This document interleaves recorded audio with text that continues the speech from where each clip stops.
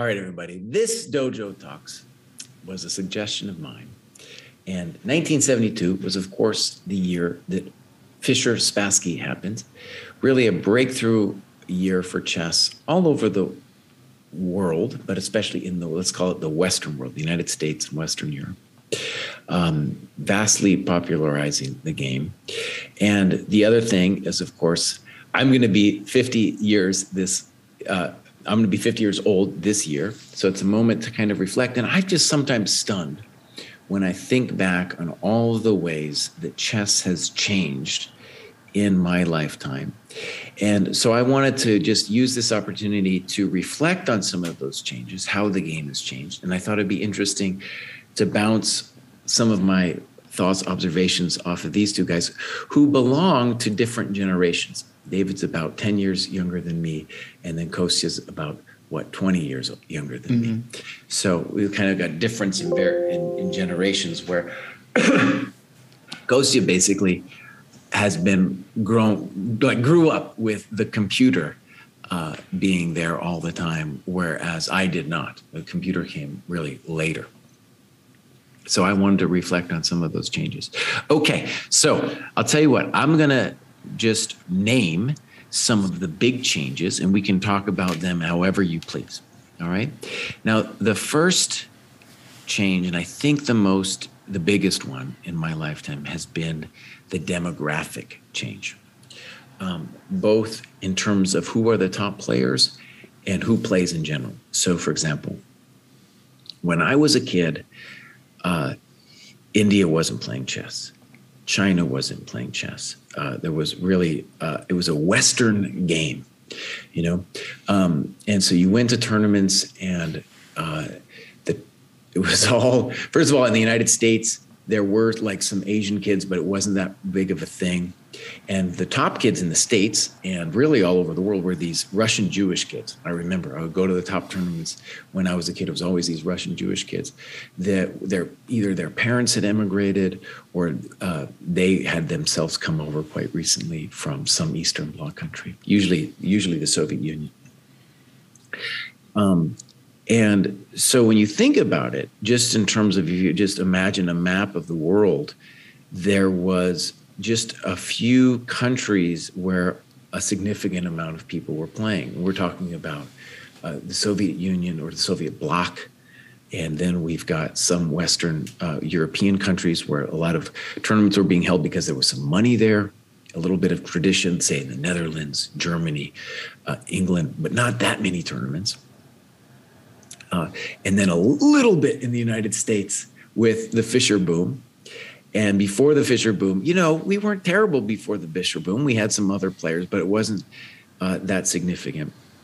But even after the Fischer boom, it's got to be said, the level of play, the amount of tournaments you could play in was not that high. And our top players were going over to Europe to play. Now things have shifted dramatically, where if you just think about a map of the world, like so many countries have strong chess teams now. Imagine Vietnam. Vietnam's got an amazing chess tradition now. It's happened very recently. A lot of small countries you'd never even thought of with chess. And there's only a couple pockets of the developed world where there's no chess. Like, for example, I think Japan is one of the few countries which still has basically no chess development. Okay, I'm ranting a little bit, but it's amazing to me to just go back and reflect on it. Obviously, the computer, we'll talk a little bit about that, about how that's changed and how that's changed how we think about the game, for sure. There's a lot to be said about that. And we got to, I guess, the other thing on my mind, and I'm interested in what you guys think of as the most prominent shifts as well. But the other thing on my mind is how social media, especially in the last 10 years, has actually changed the game. I do think it's really changed the way people think and approach the game. Anyways, I'm going to stop there. I'm talking too much. I'll turn over to you, and then we can talk about whatever you guys want to talk about. Yeah, great. No, maybe David, maybe you want to go next and give your, I think I'd like to pick up on what Jesse said about the demographic thing for a second, because, you know, around the time or shortly before Fischer won the match against Spassky, there was a USSR versus rest of the world match, and the USSR won it, right? So if you want a sense of like the level of the rest of the world how much chess there was out there, right? Like a single very large country could defeat all the other countries of the world. And honestly, the rest of the world outperformed expectations in that match, right? They were expected to just like be absolutely slaughtered. Honestly, it's like, it was hard to conceive of that being competitive enough to even be a good match. But to be fair, USSR was like Russia, Armenia, Ukraine. Yeah, so that's why I said like one big country. but it wasn't Hungary, it wasn't Poland. Well, there was all these other Eastern Bloc countries that were not part of the USSR team. Yeah. You know, and I think there was like a pretty long period in chess history where even if the USSR didn't use players who weren't from Russia, I mean, they could have basically played a pretty fair match against the rest of the world. Right. So like you could take away Mikhail Tal or something, but they had enough of the top, 20, 30 grandmasters in the world that they could still play a good match against the rest of the world at any point. And then when Jesse mentions like chess in different places and like how India now has like a large percentage of the top juniors, right, at all these world youth under 12, under 13, under 14, they're like cleaning up medals. Well, India didn't get their first grandmaster until Anand in 1988, by which time I was already born. India was like absolutely nothing like Jesse was saying. But then like you've got even like countries that are much newer than India as far as being chess powers. You've got like Uzbekistan, which is still maybe like 2 years away from being like an international chess power. But like you can already tell when you look at like the junior tournaments over the last couple of years, or like Iran, Iran and Uzbekistan, two very much like just, where did that come from? To suddenly become top chess countries. So I think that's I think that's one of the biggest trends really is like how chess has moved around the world and sort of, changed where it's played. And what that makes me wonder about, when there was Fischer versus the Soviets, it was like this very clear clash between like an individual genius, like coming out of like nowhere, right? Like if you compare Fischer's level with like the chess community he came out of, he scored like 11-0 in a US championship, right? So it was like, it wasn't like he got better thanks to the competition that other American players provided him or like study buddies or anything like that. Right. He like had this narrative, like he just like was all on his own, did it. Right. And the Soviet Union, where there's like strong chess culture, clubs, competition, seconds at tournaments, like teams preparing before events and stuff like that. And I wonder with the new world that we have now, whether you guys feel like we've got a bunch of like random geniuses in different places, or whether we still have like groups and pockets of culture that are actually like building them up, right? Like when you see 14 geniuses in the same country, like Uzbekistan or Iran, is there like a chess culture and a program that's bringing them up, or they just happen to be a few geniuses in the same place at the same time? I think it's definitely the culture, especially in a place like India, where they have like all these great coaches. And yeah, of course, Anand like inspired like just a huge generation of players there. But I think over the last couple of years, I mean, they've done all these like training sessions. Their players are sponsored. They get paid to go play in tournaments and travel. So I think it's really just that like entire culture that's done so well for India. I'm not sure how it works in China, but I would imagine some similar thing where it's like all the players are getting supported and they're like spending a lot of money on coaching and training, and really it's like the whole country is involved. I mean, briefly, they do all move to like one building in Beijing once they're identified as being talents, and they all live in that same building and train. Oh, well, yeah. That definitely feels like a culture thing. Very centralized in that sense. Like it would be like oh, you're good at chess, you have to live in this building. Though I do think it's got to be said, I think it's an obvious point, is that the computer and the internet have reduced the importance of those chess centers. For example, like when I was a kid, I was growing up in New Mexico. You could play. There was like a couple masters in the whole state, and I'd have to like get somebody to drive me to go play these guys. And that was the case really throughout the United States. And there was just a couple centers. And for the most part, for the longest time, it was New York City. So we can talk about Fischer being on his own, but actually he had loads of strong players in New York City to fight against coming up. And that was the center for the most part forever. And now the computer has vastly reduced the importance of distance. And we see it especially now in the last couple of years where the people are just hiding out in their houses. It's hard to talk about culture when people are hiding out in their houses, but they're hanging out with each other. And if you look at the Indian chess scene, right, like Sagar Shah in that whole Chess Base India and other like streamers, they've got a whole scene going, but it's online, it's online. So it's it's reduced the geographical importance. And with that, I think it's interesting, important to say that I feel as every year goes by less committed to like a national identity. I'm still into it. I'm still in the idea of like maybe a U.S. world champion or a U.S. team winning the Olympiad.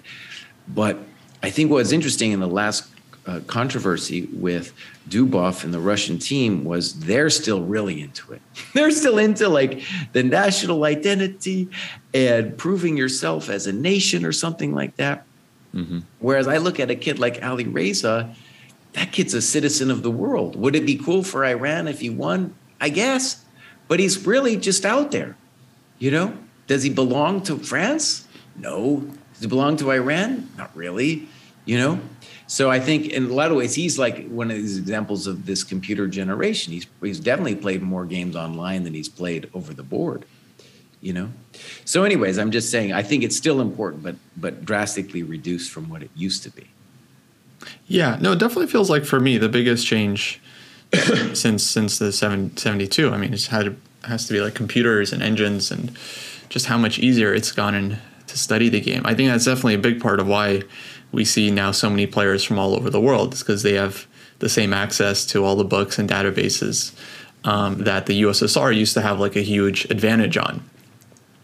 Just having like games to the tournaments and analysis and being able to read in Russian, used to be an edge.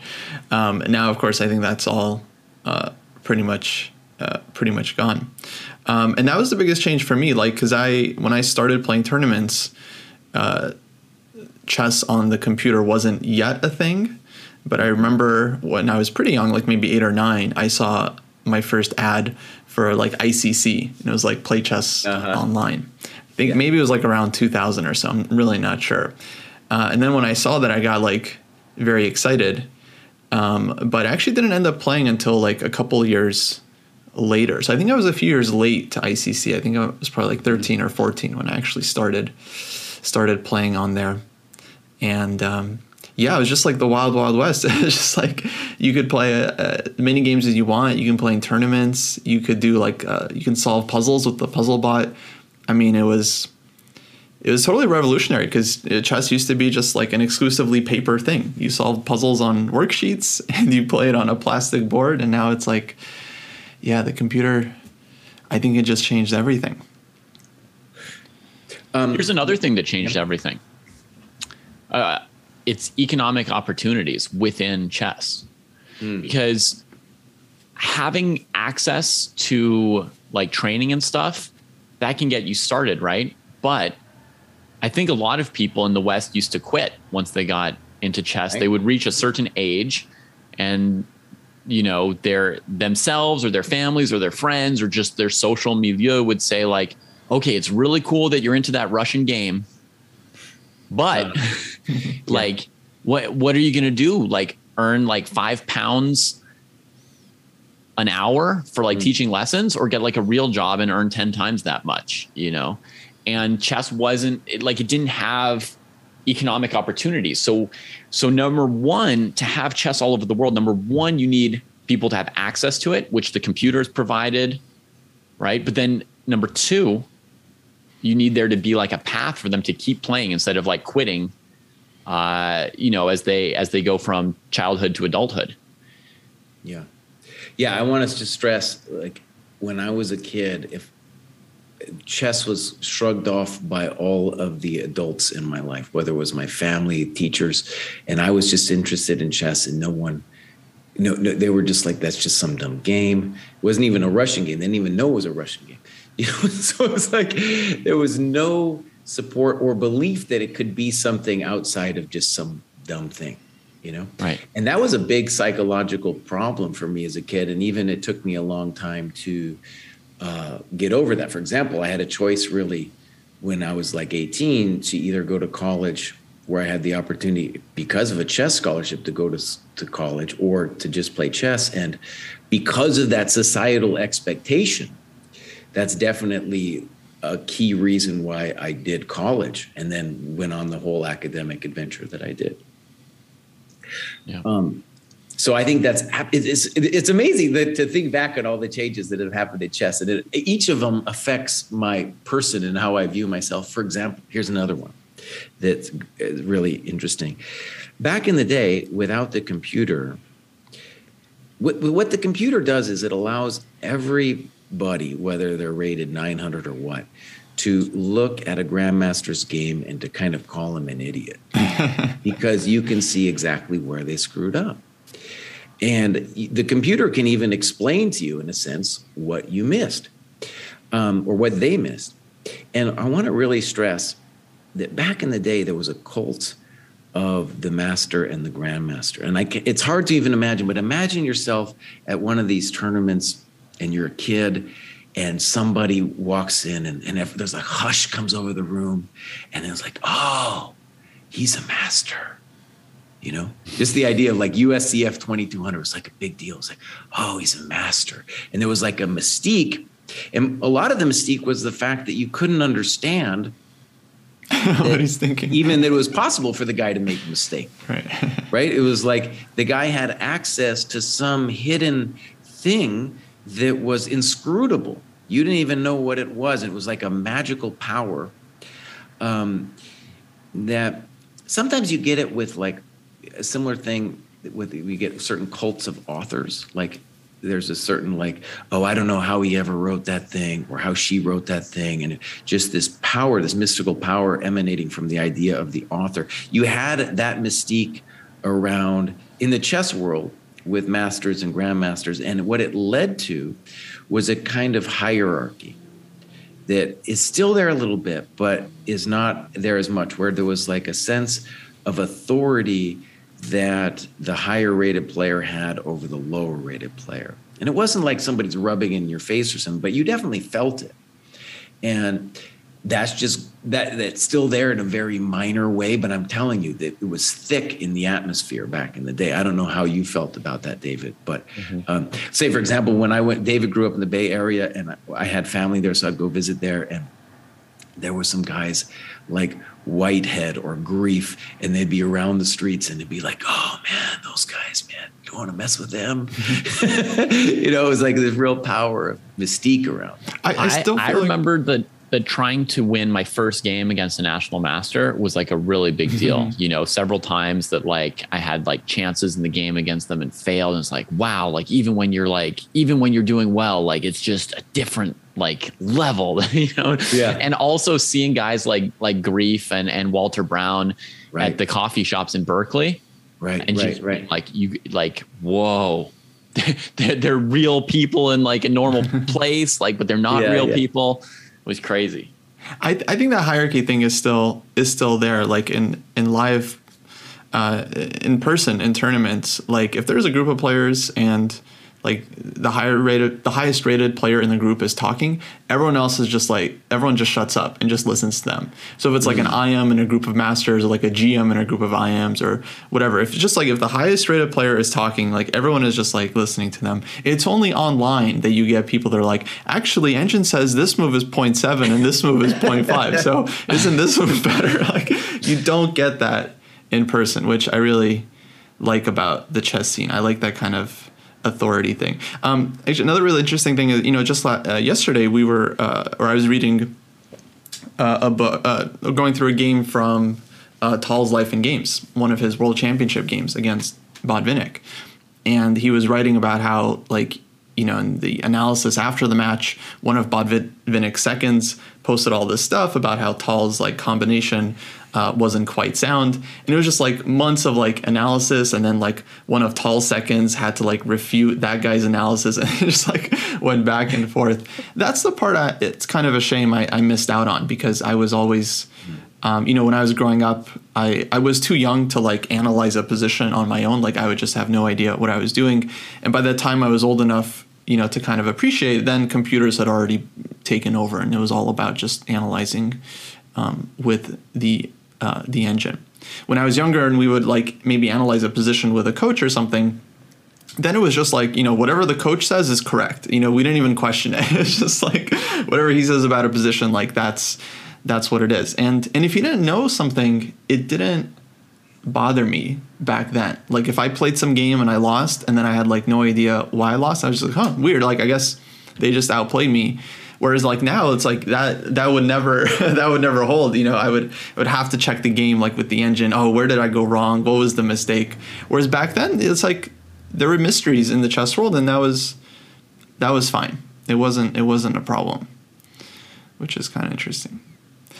Last thing I wanted to say is that my grandma still tells me to go get a real job, even though she, you think she would be kind of more okay with the Russian game thing. No, she still has this vision in her mind that, chess players are starving artists and should instead use their skills making money for the bank. Yeah. I mean, it's changed really, really rapidly. I mean, I think in my own life, my parents went from being like, when is he going to get over this? Right. Like, it's kind of like he's a degenerate to like, we're really proud of what you've contributed, my own parents, just evolving with the times and with me. And, it's interesting to think that exactly what we're doing here with the dojo, if chess were like a little bit less popular or had like a little bit less money in it, maybe everyone would be like, they're degenerates, right? And then if there's just a few more people who are into it, and then other people see that other people are into it, they're like, oh, it's really impressive what they're doing, or something like that. I know, Jesse, you're not into like, the social validation of what you do and stuff like that, but you're also very sensitive to noticing when it's out there and when that's a piece of it. And I think it's like huge with chess. You can see the exact same activity and just like, is there or isn't there money in it? And then that's whether or not people validate what you're up to. Yeah. And honestly, it's not just money. It's also, there's this very interesting thing that's happened in the last especially last 5 years, I feel, where there's a lot of social validation amongst chess players, regardless of rating, of their quest. And I can see it especially like on Twitter with the Chess Punks thing. It's like, it's not simply some monetary thing. It's like, oh yeah, there's people out there who share the bubble that I'm in.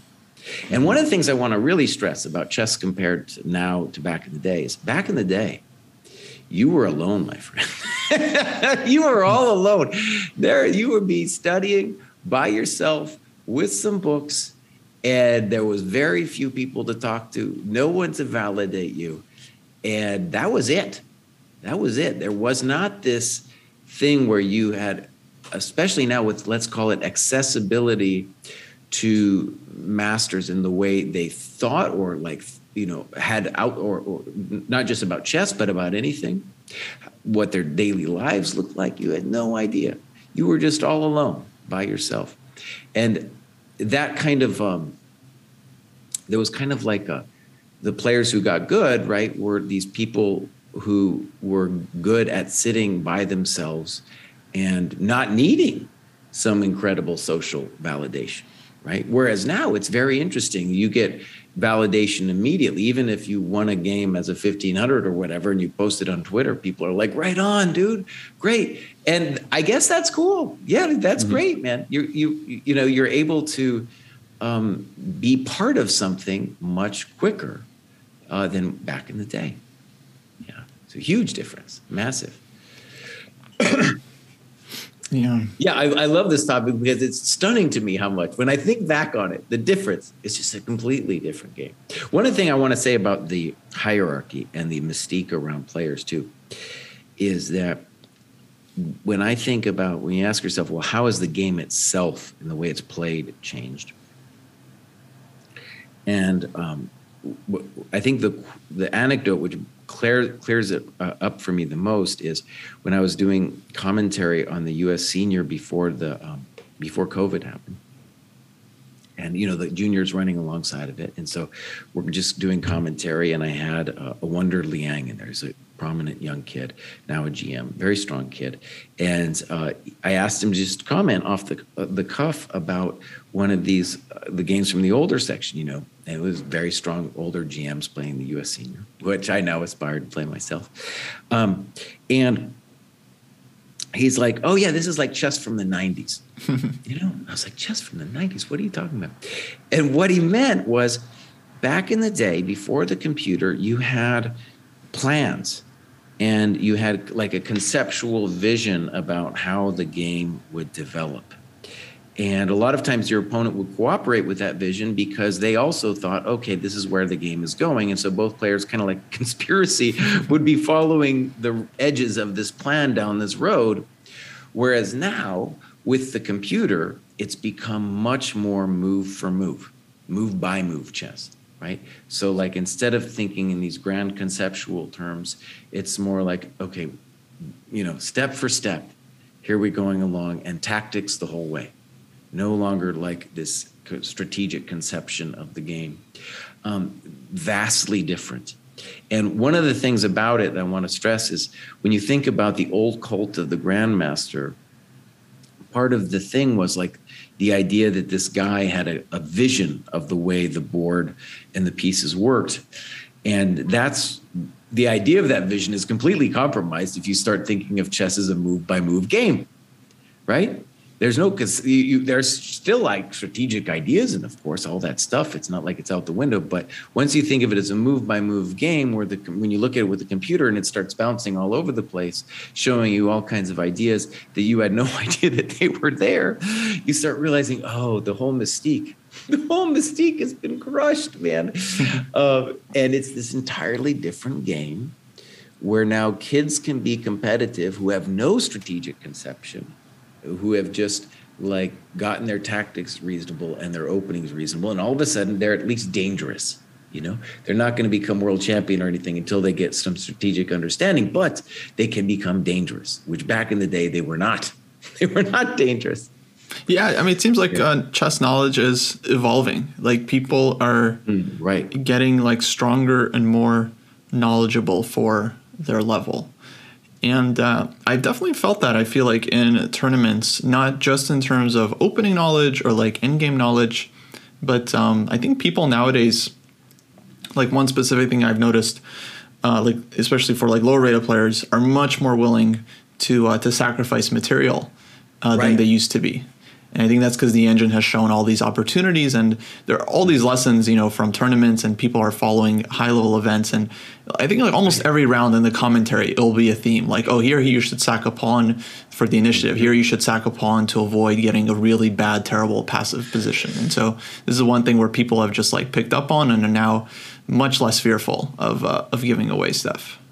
And they have much less fear of authority. So, for example, back in the day, we're talking just 10, 15 years ago, if I was playing a lower rated player, so many of the games that I would have would be them being in a crouch position all game long, just in a crouch. Don't hurt me, Cry. Don't hurt me. I'm just hiding. And now they're biting back. Yeah. They're biting back. Yeah. I mean, remember that like Petrosian and then later Topalov were like famous for like an exchange sack, right? Mm-hmm. Right. For like sacrificing exchanges, as if that weren't just something that everybody does. Like, oh, this one person in the world sacrifices exchanges.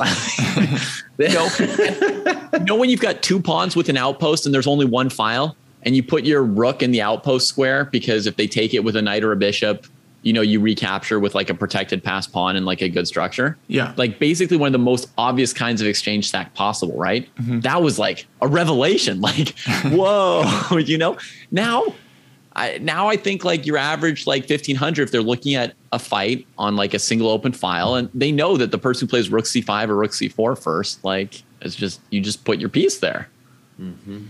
Yeah, it's much more prevalent these days.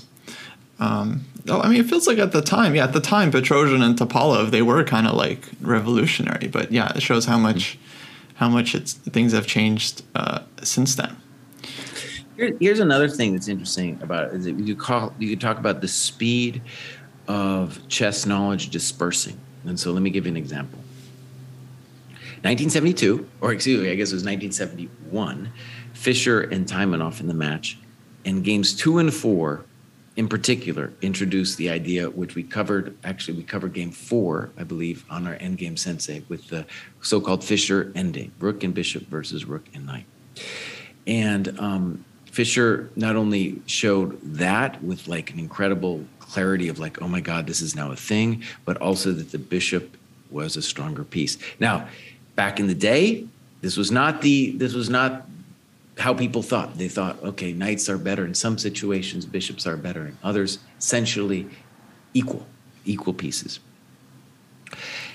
And one of the things that's interesting, what I mean by information dispersal, is that the top GMs in the world might have seen those games, but they did not accept that.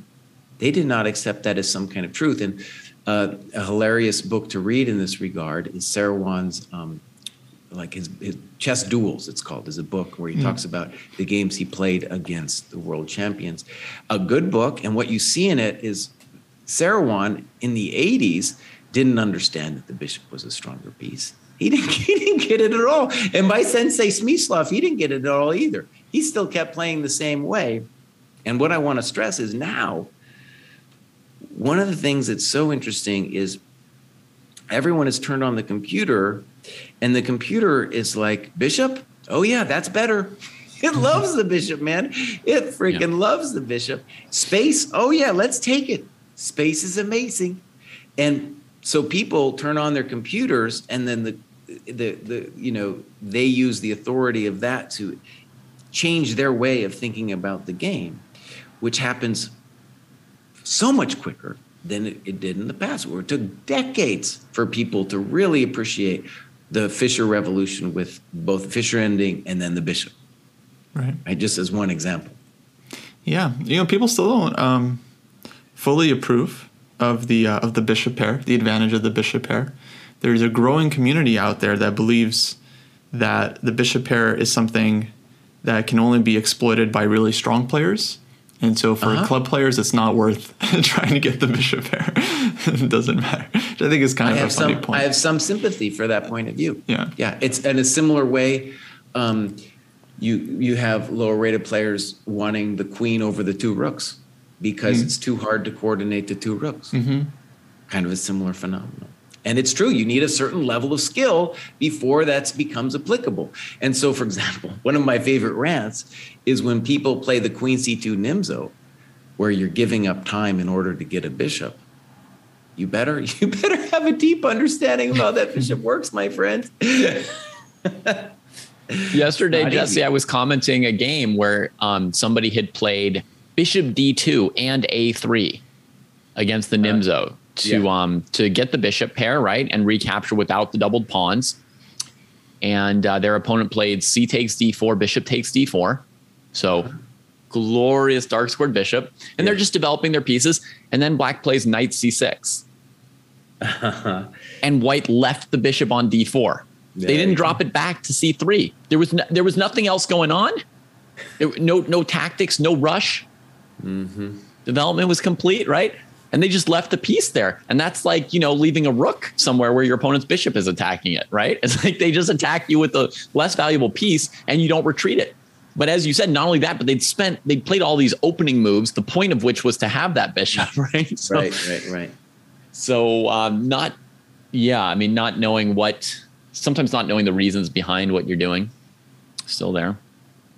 Yeah, well, yeah, I mean, with all the new technology, there are definitely like new challenges. And nowadays, I think one of them is that, and I don't think that was the case in the game, because I saw that game you were talking about, David. I don't think that was the case yesterday, but necessarily. But yeah, people are definitely putting a huge focus on like trying to remember their opening moves and not so much like understanding the deeper ideas, which I think back in the day it was probably like all about like the ideas, right? Like what you're playing for, and now with like all these databases and like Chessable and Chessbase, there's all this access to all this theory, but yeah, it's actually not clear if it's a great use of time for players to be studying that theory. I think we mostly think that it's not a good use of time. And actually, I see people all the time on in our Discord and on Reddit asking a question like, I'm 700. How many moves should I be memorizing? Is like MCO a good book, or is like FCO a good book? Like those like old those old books. I forgot what they're called, but with like the David knows. We used them. Jesse and I did. We had like MCO for openings. We had the MCO, Informant to see the latest novelties. Yeah, it's just like, oh yeah, how many moves should I be like memorizing here? It's like 0. You shouldn't be trying to do that at all.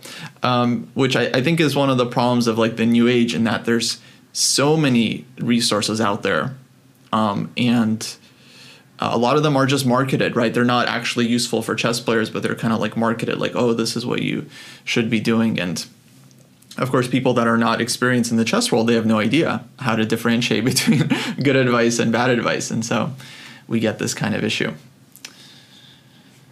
I've got another huge change. Okay. Time controls, just the time spent on chess. And from some perspectives, as far as like your experience of playing chess or my experience of playing chess, you might almost say this has like an effect that's comparable to the computer engines changing things, right? Like computer engines changing our tools and our ideas and our access to stuff. But then, I mean, when you're actually playing the game, how much time do you spend playing like 5-minute games versus 10-minute games?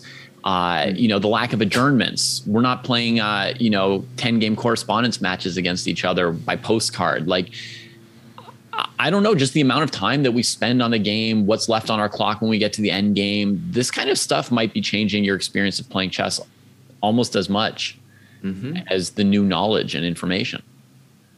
Yeah, absolutely. I want to say for me, when ICC back in like 1990 something, when I got to go on there and play very strong players, it was like a huge access point.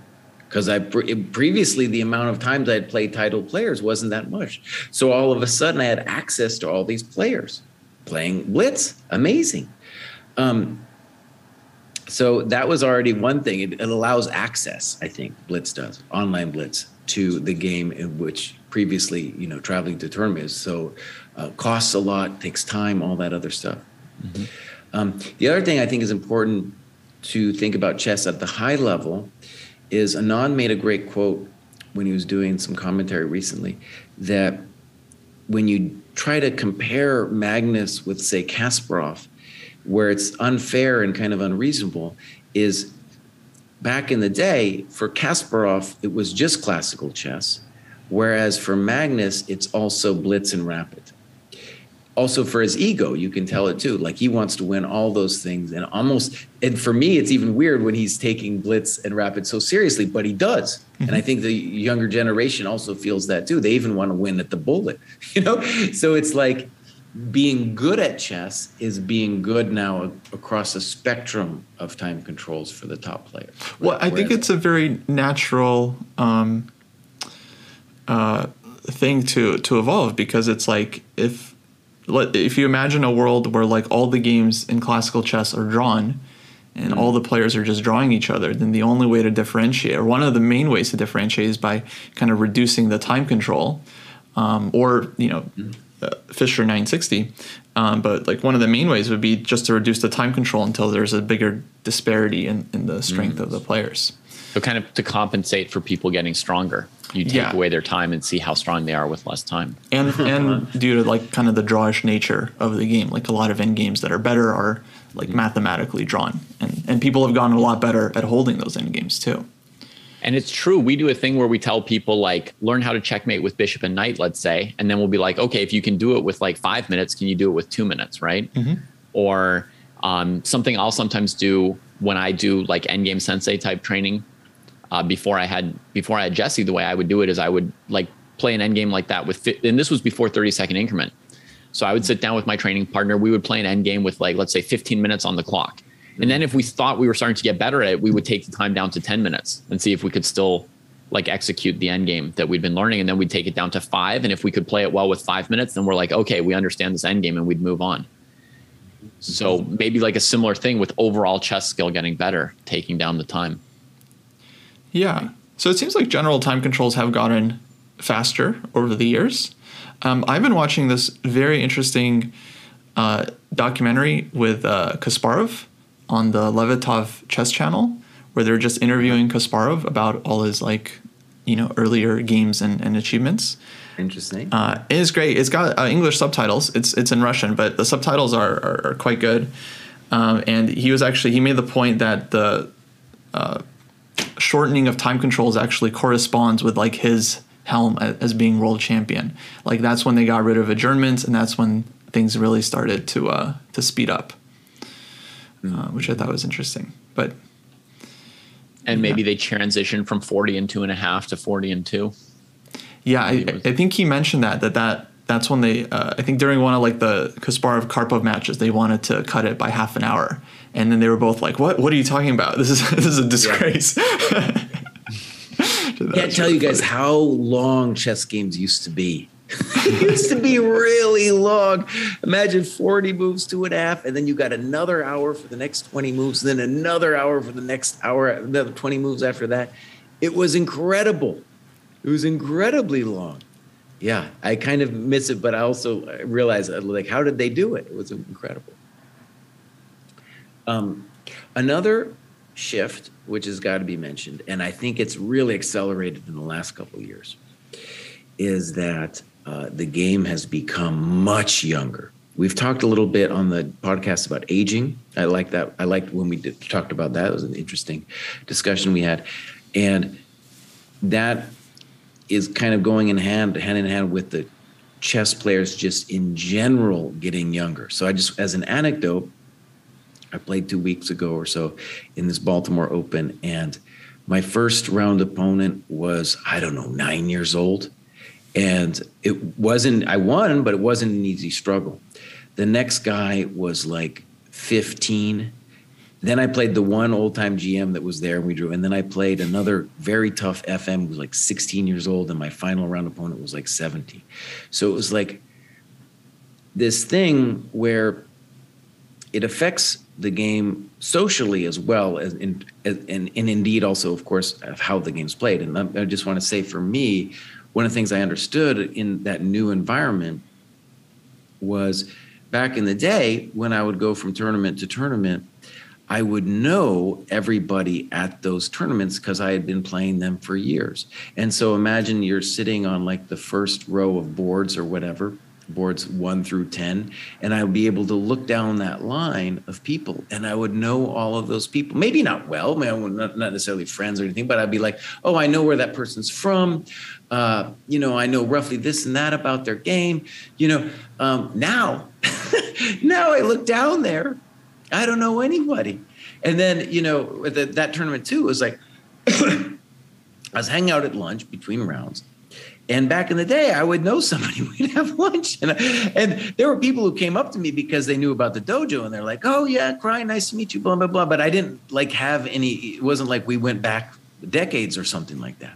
And all the old timers, at least for the last couple tournaments, since back after COVID, they're all kind of gone. And I think maybe that trend had been imperceptibly happening. I say imperceptibly, at least to me, the trend of it getting younger before COVID, but now it's just super evident.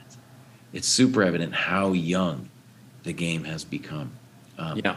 I think when we were younger, Jesse, if there had been like a 9 or 10-year-old in the open section, it would have been one of them, and it would have been like a big deal. Like everyone would be like, oh my God, there's like a kid in the open. Yeah, you probably already know their name ahead of time. Yeah, it didn't happen. It didn't really happen. Right. Yeah. I think another thing that's happening and also just bears mentioning is, chess has always been very, more dudes than women, strongly more dudes. And I would say that the interesting thing there is that circa 1990, when the pole guards came on the scene, there was the biggest sense of, let's say, hopefulness or whatever, that women were going to break into the game and it was going to be this whole brand new deal. And that, I think, to most people's surprise, it didn't happen, because it really felt like there was, we can argue about why it didn't or yada yada, but there was this real sense that it was going to happen around 1990, and then it didn't. And now, one of the things that's still remarkable to me, and just also my last couple tournaments, because post-COVID, I was like, okay, well, are we going to see a bunch more women out there? We've definitely seen a lot more younger people. And I would say proportionally, it's still very minor, and one thing about it's got to be said is when you go online and you look at Twitter, there's a lot of and on Twitch too, there's a very large group of women who are doing very successful streams and, Twitter feeds and all this stuff. But in the tournament level, I'm not seeing it yet. So I think one of the interesting things about me thinking about the last 50 years is it's changed, but so far not so much, and ultimately, if chess is really going to break through, I've always felt since 1990 that is what we needed. And yeah, the hopefulness was not just like, women are going to come into their own, but like chess would become more mainstream by women coming into the game, which I think is definitely true. And I think, especially when you see the social media stuff and you see how successful the women streamers are, that's like, oh, right. Yeah. Chess needs them in the game. Yeah, absolutely. I think you're right. I think, one thing we haven't really talked about, but things are getting a lot more online. And the way it's going, it feels like we're headed towards a future where online tournaments will be just as important as OTB tournaments. At least that's how I think things are shifting. I don't know about that. Not quite, but that. Certainly quite important. You'll have top players in the world playing in them. Yeah. I know it's hard for you guys to hear. I understand you don't like the changing aspects. It's not about whether I like it. I still think there's some little, some untouchable things about being in person when you play chess. So I don't think it'll ever quite equalize. But it could go from 99% importance to OTB to 60-40 or 65-35 or something. I can't see it 50-50 myself. Yeah. Well, it's definitely not. I don't think it's 99 right now. I think we've already come down a bit. Yeah. I agree for sure. I do prefer OTB, but yeah, that's just where it feels like I'm imagining 50 years into the future, and it's just it's very fast and it's very online. That's what I'm feeling. It's just the trajectory that seem to be taking. But no, there will always be room for people who just want to sit down with a normal wooden chessboard. I'll definitely die on that hill with you guys. I think there'll always be room for that. Yeah, I'm not asking anyone to die on any hill. I'm not trying to object to your comment, and I don't have any skin in the game whether other people prefer playing online or if Magnus and Wesley and the top players of the next generation decide online tournaments are the best thing for them. That's fine with me. I don't care. I would just be a little bit surprised because I think there is something to playing in person. But I could totally see that 2027. Farouz is I won't play the next World Championship unless it's online. Right. And I was like, oh, here we go. Yeah. Well, do you guys have any last thoughts on this topic before we wrap up? I think we talked so much about the changes, and just at the end, Jesse touched on, female participation and how that has been something that has lagged. I think it's maybe interesting to say what hasn't changed really briefly in 50 years, 3 things which to me have lagged.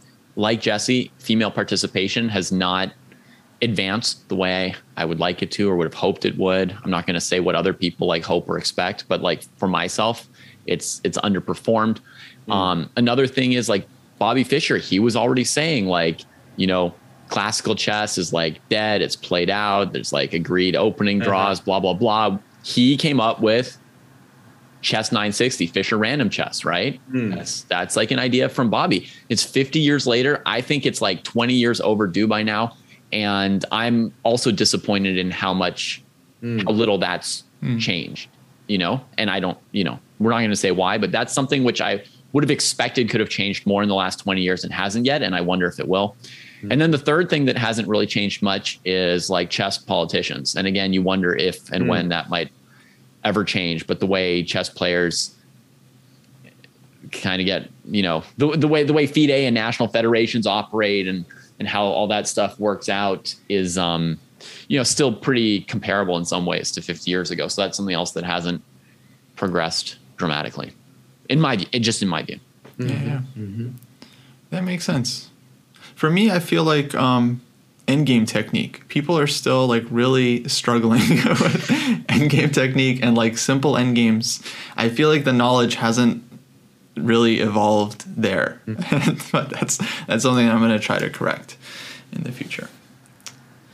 Yeah, I guess one thing I just end with then is that hasn't changed that I guess I wish it would is chess has definitely become more popular. We've had, as we should just note, this show is about really two booms, the Fischer boom, and then recently we would call it the Queen's Gambit boom, but also it was an internet boom, COVID boom, is that when I look at tournaments, specifically in the US, but I don't think it's changed much in Europe either, let's say open tournaments, the conditions of the players there has not improved dramatically. We're still playing in kind of close quarters. There's like often a board right next to you.